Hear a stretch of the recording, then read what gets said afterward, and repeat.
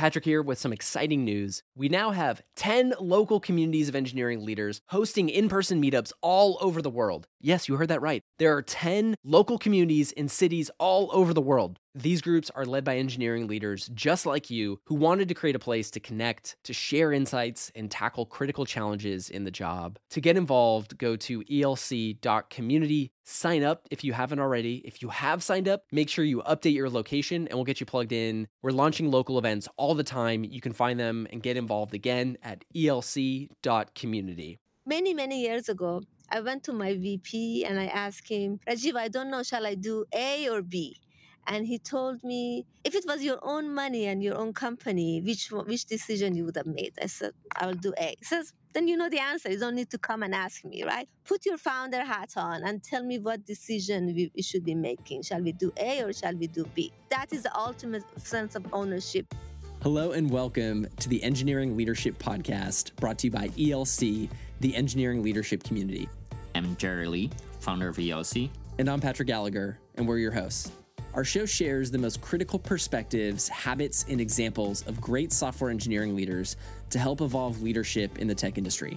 In this episode, we're joined by Shadi Rostami, SVP of Engineering at Amplitude, and we get into the key strategies and insights all about how to increase your engineering org's capacity to win in an economic downturn. We talk about product-led growth strategies that you can focus on during an economic downturn, cultivating a founder's mindset to increase product ownership in engineering, prioritization strategies to help you determine where to invest resources, and shifting your team's perspective from skepticism to optimism. Let me introduce you to Shadi. Prior to Amplitude, Shadi was VP of Engineering at Palo Alto Networks. She has innovated and delivered several product lines and services, specializing in distributed systems, cloud computing, big data, machine learning, and security. Enjoy our conversation with Shadi Rostami. Shadi, first off, just wanted to say welcome to the show. Thanks so much for joining us on the podcast. How are you doing today? Hi, Patrick. Thank you so much for taking the time and chat with me. I'm very excited to be part of your podcast. I'm in a very good spirit today. I'm glad I get to catch you at this time of high spirits. To set up our conversation, I know that the high-level topic that we really wanted to explore centers sort of around product development, and I would love to cover a couple different perspectives that may be helpful in terms of product development and navigating more of an economic downturn. The first one I'd love to explore a little bit is this idea of engineering's purpose is to help the company win or increase capacity to win. What does this mean to you? And I was wondering if you could introduce us to a story or example to help us understand what this has looked like in your world. That's one of my favorite quotes, is that our goal as engineers is help companies win or increase the capacity to win. For example, I have a data team. A data team is helping us to answer questions, help company make data-driven decisions, and so on, which is very important. One way is to do that is to have an amazing army of data scientists who come and people ask them questions, they give the answer, which is great. You get the company rolling, they make decisions based on data. But at some point, you're going to hit the capacity of your data scientists. How many data scientists can I hire? And as people, they use data more, they ask more questions, and they want to basically gain more insight. So one way of thinking about how do I increase our capacity to win is that instead of just always being the center of answering questions, can I build the infrastructure for the company? Can I have the data engineer to move the data around in a system so that now the rest of the organization can actually self-serve ask the question themselves without my data science to be in the middle of that and answering that question? That basically makes me from being a center of decision making, or my team being the center of decision making, to be the facilitator, help the companies actually. And that increases our capacity to win because now they're not limited by what my team is doing. So that's a very typical example of that. Another example is, I think, something that is top of mind for everybody, and it's product-led growth. Everybody's talking about that because, especially in downturn, I'm sure everybody's thinking about that. That I have a limited amount of money. Where shall I invest? Shall I invest in marketing, in sales, or in product? Of course, I'm biased. I say always invest in product. But the reality is that even taking my bias aside is that if you invest in the product and if your product is growing, you can have a much higher rate of investment rather than, investing in necessarily just sales and basically focusing on conversion on your sales effort or SDR effort. So these are the examples of, if you're thinking about investing in product, okay, how can I make sure our customers are activating faster? How can I make sure customers get to the aha moment faster? How can I make sure they gain more insight so they can come back and basically not only we retain them, but we can grow and basically show more value to them. So these are simple examples of engineering or product thinking about our goal is about basically winning and increasing our capacity to win. So I wanted to dive in a little bit more to how product-led growth sort of shows up and how you help within an engineering context, like support the product-led growth strategy. It's very important that as you're thinking about product-led growth, you want to make sure that your customers have delight moment. You want to understand when is the drop-off, what happens some customers that are sticking around, what happens when some customers are trying new features. So first of all, understanding these important points in the product. And then as we are building software, thinking about setting goals. Okay, so for example, one of the important things about Amplitude to be successful, because we believe that product analytics is a team sport. It's our customers who can basically share their insight with each other. So collaboration is an important part of Amplitude, and it can help if customers get to the masses within the organization who are collaborating and building upon each other. They can be very successful and they can, gain the value and gain even more aspects of our product. So we define that, okay, collaboration is very important. So let's define a metric. How do you measure collaboration? It's a number of users who are sharing a chart, for example, that they create this chart and sharing. So now we set that goal. Okay, my goal is to increase that metric from X to Y in this quarter, for example. And then you go and you make some bets. Not all of them are going to pan out. Not all of them are going to really move the needle. But when they do, that's perfect. When they don't, you go back to the drawing board. What did we learn from that bet? Why didn't it move? What are the challenges? And now let's go back and revisit and figure out another path that we can be going and capture that. But I think the most important thing is that having these goals, setting these goals that are basically intentionally, that's what you're trying to move, and then going and trying to tackle them, improving them one way or another. I think it's been really interesting to see sort of how you're able to intentionally build in these like product and engineering principles or maxims and how they show up and really alter the decisions you make about what you choose to build and how you choose to build it. I think especially right now, I'd love to start to explore a little bit about this idea of increasing capacity to win in the context of an economic downturn and to understand what changes. Does anything change or what changes? And so I was wondering, could you share a little bit more about like when you think about the environment that many of us are operating in right now, what changes when it comes to thinking about increasing the capacity to win for the company?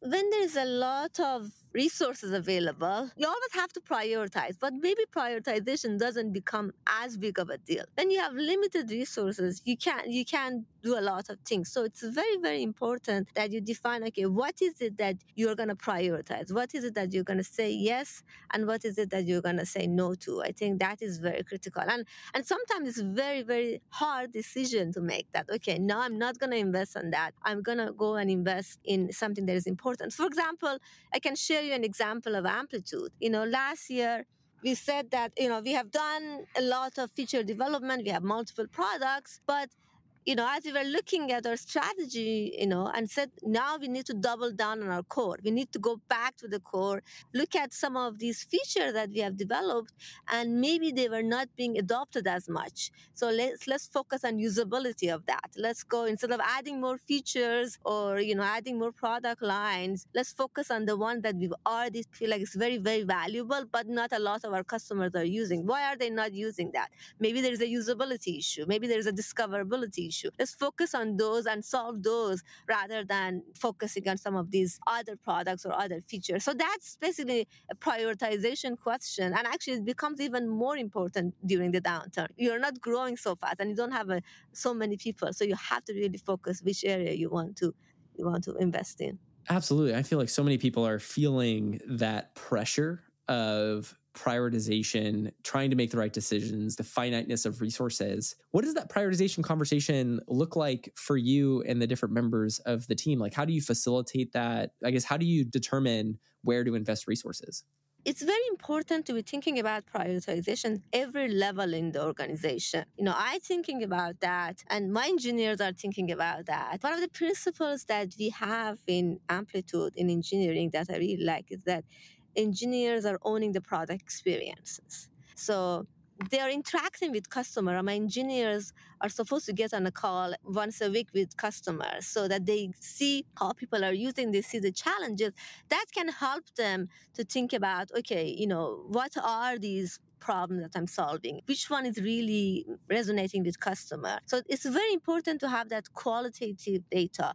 They're talking with a number of engineers. I'm talking with a number of executives to be what is top of mind for the customers that we have and what is the area that they need to be focusing. In our data team, we were focusing a lot, and we're still doing that. We're focusing on proactive governance and basically helping people manage their data proactively better. But as we talk with a number of customers, especially because of the downturn, we felt like that there's a number of customers that cost is the top of mind for them. They're thinking about what values am I getting from the events I'm sending to Amplitude, which one can I reduce, which one can I increase, and so on and so forth. So this value attribution is a very top of the mind for our customers. So I saw that when I talked to executive, my team felt like when they were talking to the engineer, but also they also felt like that, understanding the event is this value attribution is very important, not only for cost saving, but also for people to distribute the knowledge. It's a smaller set, it's easier to understand, and so on and so forth. So all of this aside basically helped the team to basically prioritize that work over the other work that they had. So help them to think about that. We were going through our quarterly planning, they basically increase that priority of that work. So bringing that and having that qualitative discussion gave you that, okay, I'm seeing the trend here. So it's very, very important. At the same time, I think it's also very important to have a quantitative measurement, because if you are just relying on qualitative, it might be one very loud customer that is making you change something. You're turning into a consulting rather than a product company, because you're just listening to the loudest customer. You don't want to do that. So it's very important to have quantitative data to see how people are using that. The way we develop, we always have a customer development partner that helps us, we build with them. But after you do that, let's run it with a bigger group of customers, whether we are doing A/B testing or we're just rolling it out to see whether that resonates with a large number of customers. So getting all of that help you to prioritize. And then as you put things out there, and again, we call everything a bet. If we develop something, we put it out there because there's an inherent risk in it. Then you decide, okay, based on the adoption, based on the feedback that you're getting, a lot of quantitative data, you decide, okay, which area you want to double down, which area do you want to go further. It feels like that's a lot of opportunity. Or which areas you decide that maybe it wasn't as successful. I just should not further invest in that and kill that area. A lot to unpack. I want to go back to the concept of engineers owning the product experience, because I think that that's a distinctly unique quality that we don't talk about a whole lot. It doesn't come up in a lot of engineering teams that we're in communication with. And so I was wondering if you tell a little bit more about what that means within your engineering teams. So you're sharing some examples about understanding the qualitative discussion and doing some of the research, understanding the quantitative measurement and using that to drive decision-making. I was wondering if you talk a little bit more about like some of the behaviors in your teams that embody owning the product experience, just to help people understand what this looks like in practice. We all talk about 10x engineers who impacts 10 times as a mediocre engineer. When I think about a 10x engineer, I don't think about somebody who produced 10 times more code. It's about somebody who is really understanding the problem they're solving, understanding the customer, and making the right decision. And that owning that product experience can move somebody from a normal engineer to a 10x engineer. I think that is so critical. And actually, every other week we have PD all hands when we recognize some people who are embodying that experience. And one of the things that is important, that when you're that close and that connected to the customer, you understand maybe some of the things that you can do and quickly create good wins.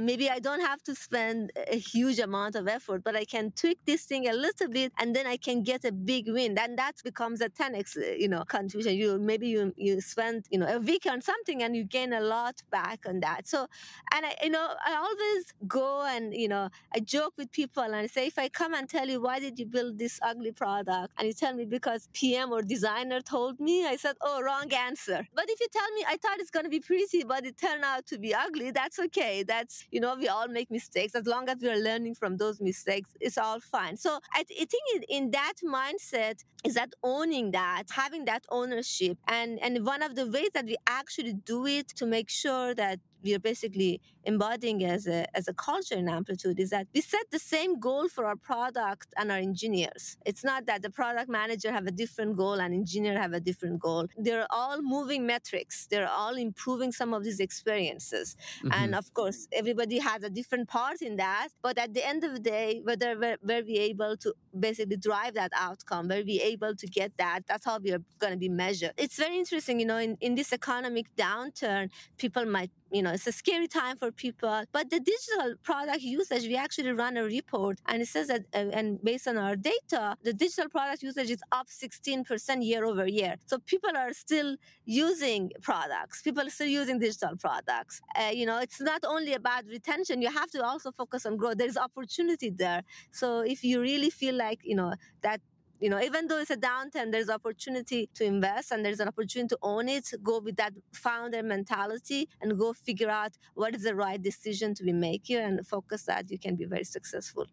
Going back to metrics, have there been any metrics that have been particularly helpful or more impactful for your decision-making between product and engineering? Like ones that have been most helpful or useful or more helpful than useful? Like which of those shared metrics have you found to be like weighted more in a more impactful way? So for example, a North Star that we have is we call it weekly learning users. Mm-hmm. It's a number of users who are generating some content using our product, a chart, a graph, and then they're sharing it with the rest of the company, and 2 or more people are actually viewing that content. These are the people who are teaching the rest of the company about how to use analytics. So that's a very cornerstone of us, because the way we think about it is that, okay, this is an important goal, that how many people are actually gaining insight from us? Are we getting more of these people going and gaining value out of Amplitude? So that is really helping us to basically prioritize. This is an important goal. So what is the second level? What is a proxy metric that we can go and improve that metrics? Okay, so maybe weekly collaborative users is the one that you first need to become collaborative. You first needs to be sharing. Then later on, you can create content that is going to be used by multiple people. So you go one step down, and that's basically having those goals and going that level of, okay, I need to move that metrics. What are the steps that I can take? That can really help you. That's what we are doing in Amplitude. And actually, as I said, that's a goal that is shared with product and engineering. At the same time, we also have standard operating metrics, or SOs. What are the things that needs to be happening? For example, our SLAs, our uptime of our service, or, on-call situation, or, a lot of companies call them the error budget.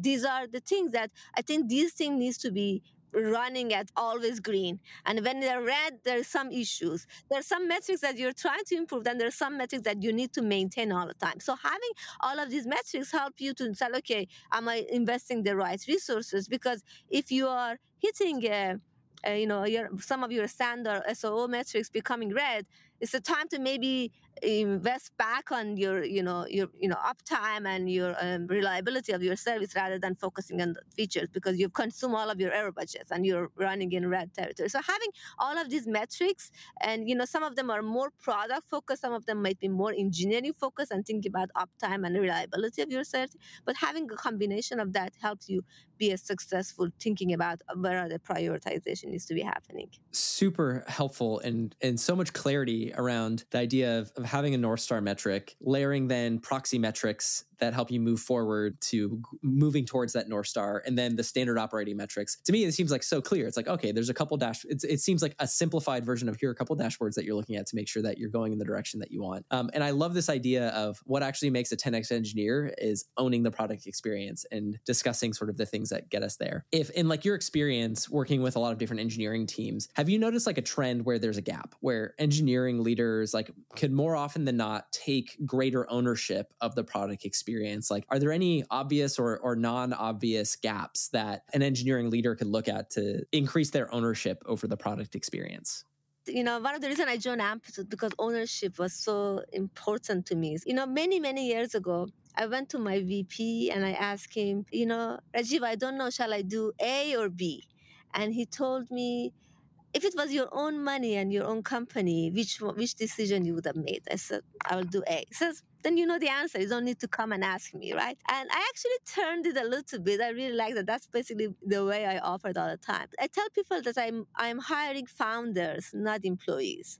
I'm hiring people with that mindset. And I always go and ask people, put your founder hat on and tell me what decision we should be making. Shall we do A or shall we do B? And I think having that mindset, then if you're a founder of a company, you're not thinking about your personal growth. You're thinking about the success of the company. That is the ultimate sense of ownership. And you see the anti-pattern of that, the problematic things, for example, in some areas that you see empire builders, people who are just hiring more people because they want to feel more powerful or they want to feel more important. But if it was their own money and their own company, they probably would not do that because they have to pay all of those people. But of course, even if it's your founder, you still hire people because you want to gain value and insight and growth and build that team with them. So the most important thing, having a person to be thinking about, having people who are thinking about that sense of ownership. And then when you have the right people, then you empower them because now they can make decisions.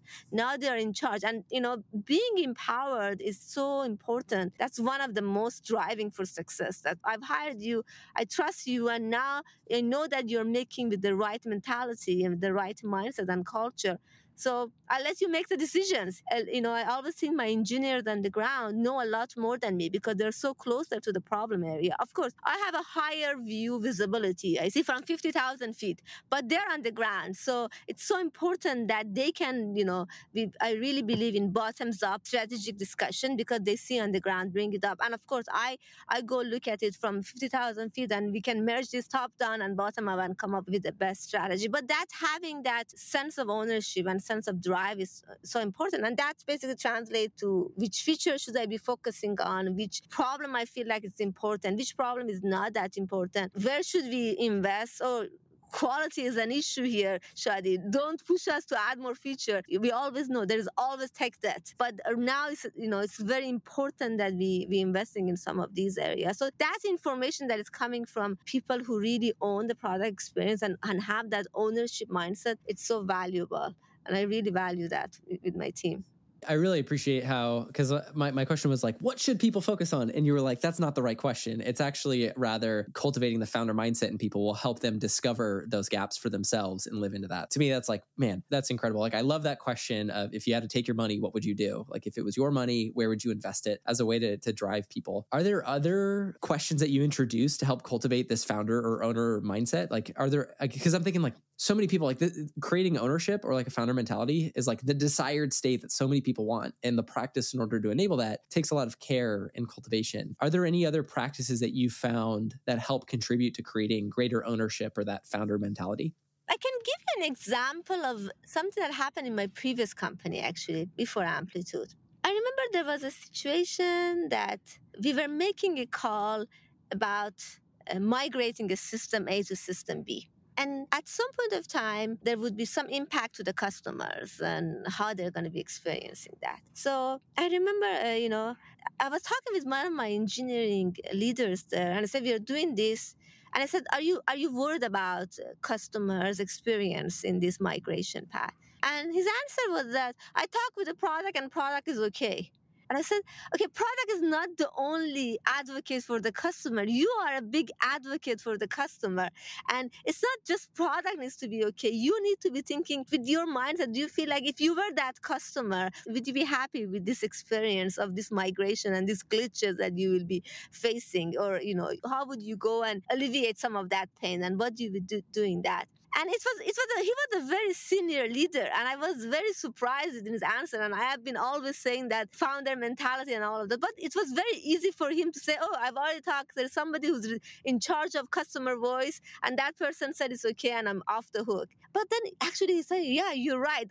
I should not be just relying on that person who be the voice of customer. I am the voice of customer here." It is very important, and I think we sometimes forget it. It's very easy to forget it. So whenever, we're reviewing a process, a design, an architecture, any of those things, always going with that mindset and being the advocate for the customer. What is the outcome that the customer is going to get from this? Or what is the transition path they're going to do if you're doing a migration, and how they're going to be dealing with that? And of course, not every time it's rosy and every time it's great. There would be some hard times but making sure that you've thought about that, make sure that you have that customer empathy, and you feel like that everybody's job to be the customer advocate. It's not just one person's job that to be the customer advocate. I think that's so important. Patrick here with some exciting news. We now have 10 local communities of engineering leaders hosting in-person meetups all over the world. Yes, you heard that right. There are 10 local communities in cities all over the world. These groups are led by engineering leaders just like you who wanted to create a place to connect, to share insights, and tackle critical challenges in the job. To get involved, go to elc.community. Sign up if you haven't already. If you have signed up, make sure you update your location and we'll get you plugged in. We're launching local events all the time. You can find them and get involved again at elc.community.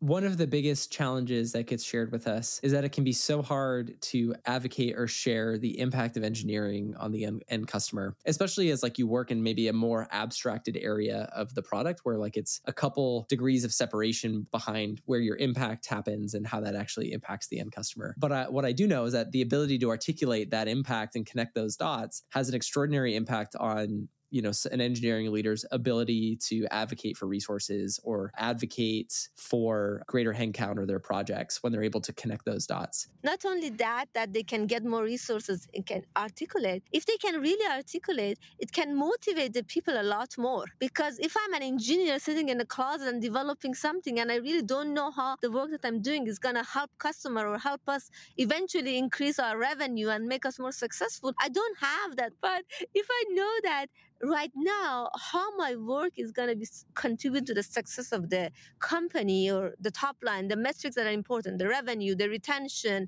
the happiness of the customer. If when I have that, then it motivates me to go beyond what I can do in normal situation. And I think that is very critical. That's what actually separates a good leader from a mediocre leader. A good leader is basically always thinking about how can I translate, connect that dot, and show a person why this work is actually contributing to that success of the company overall. Again, going back to our goal is to win as a company for an engineering organization. I love that last sentiment. That's so great. Great leaders focus on how can I translate that individual's work to the overall success of the company. Do you have any advice or insights to help somebody become a better translator between engineering and the business? You mentioned a few questions, if you had to take your money, would you invest in this thing? Asking would a customer like this? Will a customer appreciate this outcome? Is this outcome going to serve the customer? Are there other questions or ways to help somebody connect those dots? I think another one is that, are you actual user of this thing yourself? Are you trying it? Are you dog fooding it? Drinking your own champagne. So a much more fun distinction. Everybody loves drinking champagne. Yeah.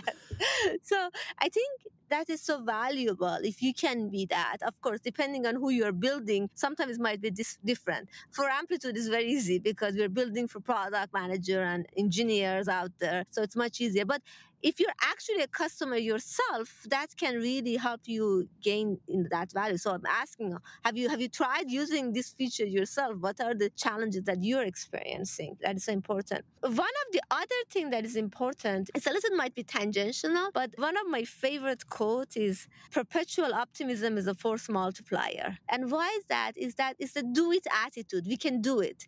Because it's very easy for a lot of people, I'm an engineer and a number of engineers, we can think about so many ways that things cannot be done. But let's get to the do it attitude and have if you have that optimism that we can make this happen. It's a hard problem, it's challenging, there's usability issue, there's scalability issue, there's so many other things that can go wrong. But let's go with that. Let's identify things, go with that mindset of, optimism. Let's make it happen. The do it attitude is so important. And then when you can accomplish something that seems such a hard thing to accomplish, at the end, when you can actually tell your team members as a leader that look what we have achieved, look past what mountain we have climbed together, that can be so motivated. And then, going back, okay, these are the ways that we made the decision. These are, that's why retro is so important. These are the great decisions we have made. And these are the mistakes that we have made. We made that bad call here. We had that bad process here. Those retros are so important to improve that and create that habit of making better decisions and, improving our practices and processes. Absolutely. A follow-up question there, because I so identify with the idea of like perpetual optimism and its impact, as I like to self-define myself as a perpetual optimist. So I'm like, oh yeah, totally. But you mentioned there can be a default pattern towards maybe skepticism, pessimism, or maybe aggressive realism. I don't know how you can describe some of the obstacles that kind of come in. So when you face some of the skepticism or maybe like realism from different folks around product experience or things like that, like what do you rely on to reframe that conversation to perpetual optimism? I know you had mentioned just now, like focusing on what we've accomplished so far to like show like, we are capable of these things that maybe we didn't think we were capable of. How do you help reframe away from the skepticism, the pessimism, or like the constraints or the can't do's to optimism, or let's think differently or more creatively? Yes, it's a very hard problem. I can also sometimes get into that mode. Oh my God, this is so hard and this is impossible or whatever. But I think one of the most important things about human beings is problem solving, right? The fact that we are solving difficult problem and, whether it's a calculus problem or whether it's a usability problem or whether it's scalability problems, all these are challenging problems. So being in that group, in that mindset, in that brainstorming session to think about what can we solve? Okay, there's so many things that are problematic. What is it that we feel like we are able to do? Let's start from there. And then we go and build upon that. Somebody might come with an idea and then, okay, this is what we think we can do. This is doable. Let's take an example. We need to decrease our cost of an infrastructure by half, somebody might say. And people will say, oh my God, this is impossible, And then, okay, so our goal is half, but you think it's impossible or it's not realistic. Okay, what is it that we can do? What is aspect? Okay, we can maybe improve our compression algorithm here, and that can get us so much. And then we might have an improvement that we can do on that service, or we can go adopt another architecture. So starting from what is it that we can do rather than what is it that we cannot do, that really drives people. And I think I have been always amazed by how amazing human beings are on solving problems, as you inspire them and give them. And then again, it goes back, okay, why are we solving that? What is it going to unblock us? If you reduce the cost, more customers can gain value out of this. We can grow a lot. It's not just our cost going down, but also opportunity for growth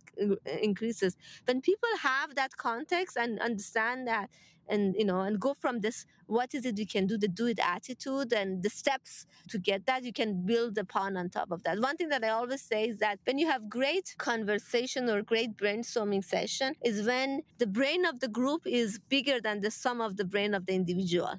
Because one person comes with an idea and then the other person builds upon that idea and sees that another opportunity that can be built up, on top of that. I love the idea of using, let's start from what can we do when faced with that's impossible, we're never going to be able to achieve that, as a total way to reframe. That actually happened earlier today. Our team was chatting and, the person was sort of presenting their priorities. And one of the things was going to require like a pretty significant amount of manual tests and manual verification. And we had another team member jump in and say, well, actually, like, here's a way in which I think we can automate this and save you 90% of your time just by arranging like this automated version of what he was going to do. And like totally transformed it. And he kind of turned to the group and was like, well, this is why we have team meetings, to be able to share ideas like this. Like, this is so important. So I think that practice of what can we do in the context of trusting the knowledge of the group is so powerful. I wanted to change the context a little bit. So we've been talking a lot about owning the product experience. And I'm still just obsessed with the idea of reframing a 10X engineer to being somebody who, like, a 10X engineer is somebody who takes full ownership over the product experience. So what changes in like the context of an economic downturn when we're thinking about owning the product experience? Are there certain ways that this looks differently given that context or those constraints? Economic downturn is a point of, again, you don't have too many resources. You have to be efficient. You have to be able to say no to things. That's how I think about economic downturn. Economic downturn is actually a time of building. But one of the other good things about economic downturn is that a lot of noise disappears too, because not everybody can go and get money anymore. You have to have solid things. There's not free money flowing into the world. So this is an opportunity for building. If you're a team who have the right mindset, if you have the right problem, of course, if you have enough cash to not run out of money, this is the time to be going. So when you think about economic downturn, I go back again to be thinking about prioritization. Do I need to build 5 different products right now? Or do I need to focus on 2 of my products because I know that they're valuable? The other thing is that, shall I look at my users' behaviors, understand the users' behaviors, and then think about where are the areas that I need to double down? Where are the areas that I need to kill? Basically, I should not focus more. And then as you're thinking about these are practices that happens every time, but as you're thinking about development, maybe develop in a more iterative way. Let me put something out there, we all call it MVP, the minimum viable product. Let's put it out there. Let's get the feedback and decide whether I want to double down. And so I can do A/B testing or other ways to measure the market. But it's all about, because you have limited resources, you want to operate efficiently. And the way to operate efficiently is to make sure that you get feedback as early as possible from your customers. You don't overinvest in something that might not be yielding the results. So go into the iterative process and measure. I think constantly measure the output of that, measure the impact, whether it moves, and then experiment. I think these are the things that can help companies run more efficiently, basically, as we're looking at how we are placing our resources and placing our bets. When you are looking at making the decision to shift your resources or invest in, so like when you mentioned the example of, if you're investing in 5 products, you may have to like assess and evaluate where you're attributing your resources. When you're making the decision, like what signs or signals are you looking at to shift your investments, either to focus on investing in more products or simplifying your investments into more core products? Are there certain elements that help factor into your decision making there? Everybody uses the word agile and nimble, but it's so important to be agile and nimble. Being able to pivot, it's so critical, especially in this downturn, because you might have invested in some area that you realize, it's not really panning out. Actually, we did a survey, and 63% of the people that we surveyed recently, they said they don't feel fully equipped to make changes in their product strategy, to basically be successful. That's a lot of people. 63% is a lot. 63% of people were not confident that they can pivot. And actually, it's interesting because, as I said, last year we did some minor pivoting. It was not a major change, but really focusing which area, doubling down on the core, as I mentioned. And I was talking with our board member and explaining how we were doing, and he was amazed how fast we were able to do that pivot, because he said a lot of companies, people cannot. People have already, maybe it's a sunken cost fallacy or something they've already invested in. It's very hard. And I always think about it when I was telling my team is that there's a big momentum, right? When the machinery is going in one direction, and when you decide you need to pivot because you have made not the right decision at some point of time, doesn't matter why, at this point you need to pivot, that machinery has a momentum to go in one way. So to turn that and to create that pivot, it's hard. It's a very hard problem. So when you're thinking about pivot, a couple of things that are important. First of all, you need to really acknowledge it's hard. I know that this is difficult. The other thing that is very important is make sure that over communicate. People need to know why. And I think transparency is very important. Don't try to hide it. We put something out there, we looked at our metrics, we did A/B testing, we looked at it, and it's not. And I'm sure people will be asking, are you making decision too quickly? Are you giving it enough time if you're trying to kill something? Make sure that you have already answered all of those questions. Make sure you are in your leadership team, you are the devil's advocate and asking all the hard questions and really figuring out, okay, this is the right decision. And, even if you're not sure, be honest with your team that, okay, based on this data, we are making that decision. It might not be the best decision, but explaining why we are doing that. And of course, everybody's thinking about, okay, what is it for me? What's going to happen to me if this change is happening? And then thinking about making sure that your leadership, your second level leadership, are really thinking about how people area of focus are going to be changed or not changed, or what is going to be impact on their career growth and so on and so forth. So thinking about all of these things that are on top of people's mind is very important. But again, going back, that if we can achieve this, what opportunities is going to open to us? We decided to pivot. We decided that we were early for the market, or we were decided that this was not the right investment. Now that we are focusing back on this one, this is why we have the conviction. This is why we think it's valuable to invest in that. And if we can accomplish that, this is what can happen. I think this is so critical in explaining that. And again, it goes back that do you have the team with the right mentality? Because if you have the team that have the founder mindset, when you explain these things and explain why you made that decision, what are the opportunities that you have in front of you, if you can turn around, even though it's a hard thing to do, but people with that founder mindset and that sense of ownership, they will do that. So I think it all goes back that building the right culture, having the right foundation, and then you can maneuver things, much easier. But it's a hard problem. People think it's not easy at all. Absolutely. I love the idea of, for you as the leader, first off, like within the executive committee, answering all the hard questions first and making sure that those are sound before moving forward. And then I think that what will happen to me question and extending that responsibility to the second level leadership that are organizing and arranging those teams and allocating those resources, having them like participate in answering the question of what will happen to me, like, because it sounds like they're going to be the ones responsible for answering that question. So like they might as well be able to take ownership over that part. So I haven't heard of that approach in terms of like the messaging for some of these pivots. And then the focus on what opportunities open up, I think is also really great, because you're providing the context, you're answering the important question that most people have is what's in it for me. And then you're talking about like what's possible in the future and reinvigorating that decision and building credibility around that shift, I think is great. And that's why I say the downturn is a time to build, because there's so many, you're going through a tough time and there's going to be a big green field after this tough time is over. And then if you have done it properly, you have an opportunity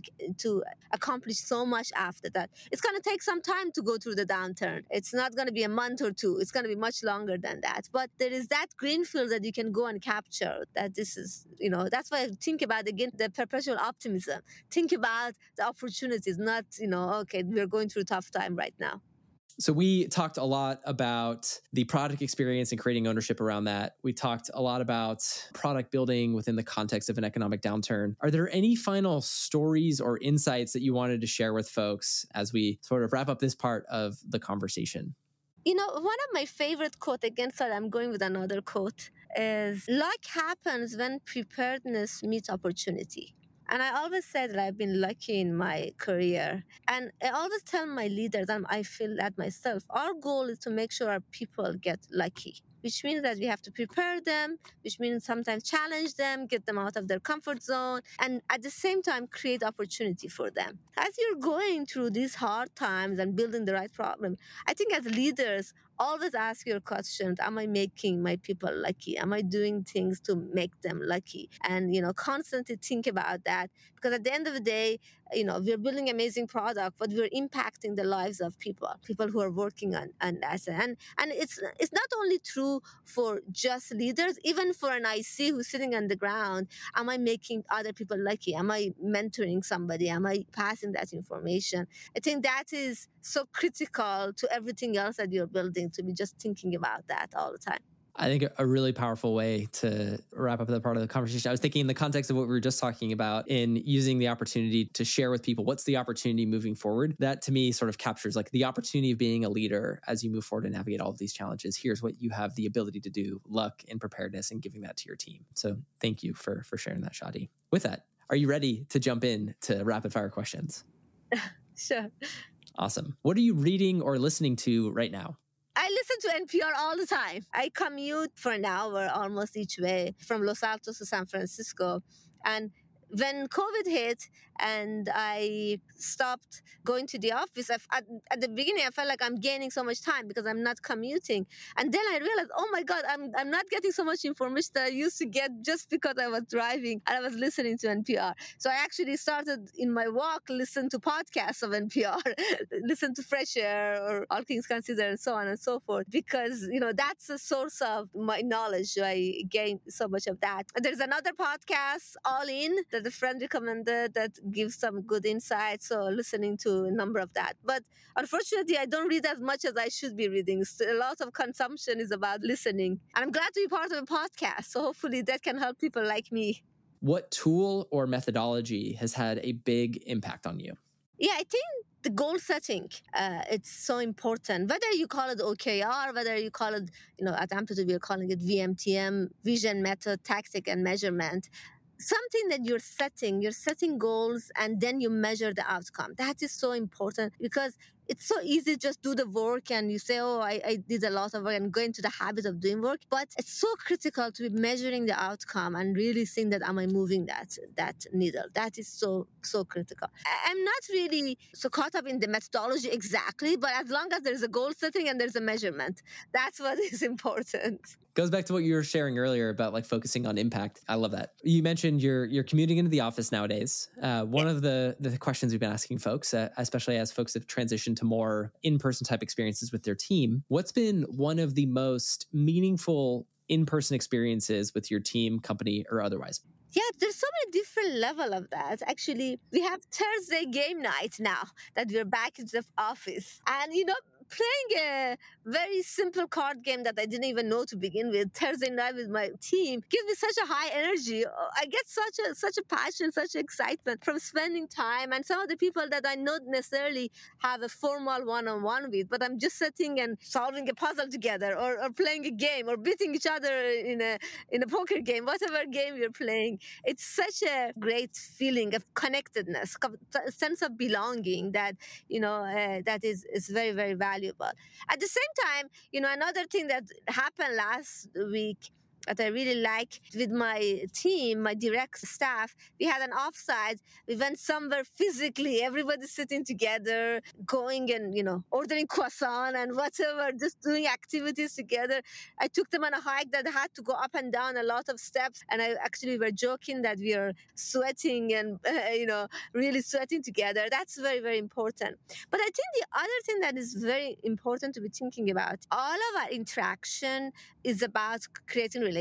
And let's think about that. Is it really creating that? This is a thing that I tell everybody. Not a lot of people don't agree with me and they all just smile at me because they want to be polite. But I think it's important. I always say that when you have an outage, the production outage, you go into a war room and you're solving a hard problem together. That's the time for team building.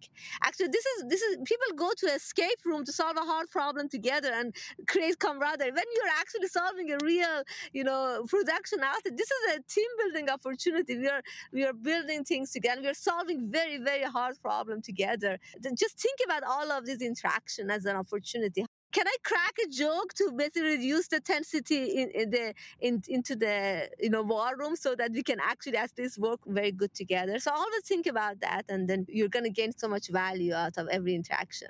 I love that the using the outage as that opportunity. Just a quick experience to relate to that a little bit in a very different context. So my wife and I just got married in August, and in the wedding planning, we had a lot of family members share that like no matter how much you plan, something will go wrong. In our head, we were imagining, okay, what's gonna happen? And the idea was that when it did happen, it'd be like, oh, great, cool, like that thing, like the unexpected thing happened, and that's totally great. Because what they shared was like something will go wrong, and it'll be something that you never expected. You can plan for everything, and where you think the problem is going to be or the person you think that's going to cause an issue. It's not going to be them. It's going to be something you never would have expected from a person you never expected. And when something like that did happen, the chaos happened, it was almost like funny and frivolous. And it was like, okay, great. Like this is the thing that we knew was going to happen for the wedding. And so now the reaction to it then was less of like stress, anxiety, but more as an opportunity to like enjoy the experience more. So when I think about the outage, like the incidents, like, outages are going to happen. You're going to have an incident. How you respond to that is your opportunity to make the team. And so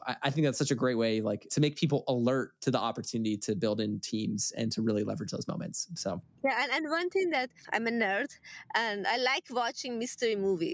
At the end of the movie, when the mystery is solved, I always go think about things in the movie and say whether I can explain it. Sometimes they mess it up. One thing is, you don't feel like, oh my God, that's off or so on and so forth. But when there is an outage or there is a system issue, when you actually find the root cause, it's like really you solve the mystery, right? And now you can go and explain every behavior of the system. That can give you such a high that, wow, okay, now we have solved that mystery. You were basically acting like a detective, collecting clues and looking at things and really solve that thing. That's an opportunity that in the heat of the moment when things are hard, you can think about when I solve that problem, I can go back and explain all of these things, this behavior of the system. Of course, sometimes you actually don't find the actual root cause, and then I feel like that I don't get to that high, and it feels weird. But when you get it can be really fulfilling. A great reframe. I had one other question about this has been such a fun deep dive into meaningful in-person experiences. You mentioned Thursday game night. I have to know, like, what game you've really loved from the Thursday game nights with the team.